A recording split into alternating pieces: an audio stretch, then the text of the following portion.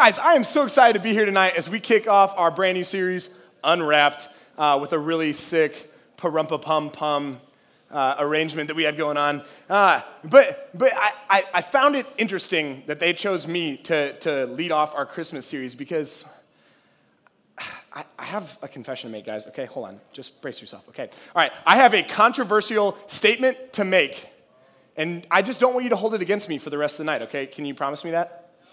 You can't promise me. Okay, well, I'm just going to go there. I'm just going to go for it. I'm going to say it. Guys, I used to hate Christmas. Yeah.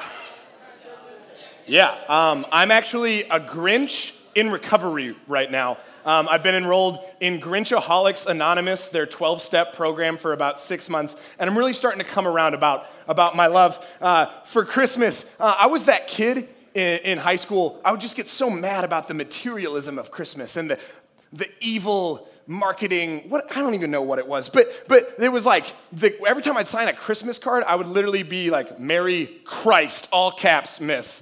And like, dude, come on, no one likes that guy.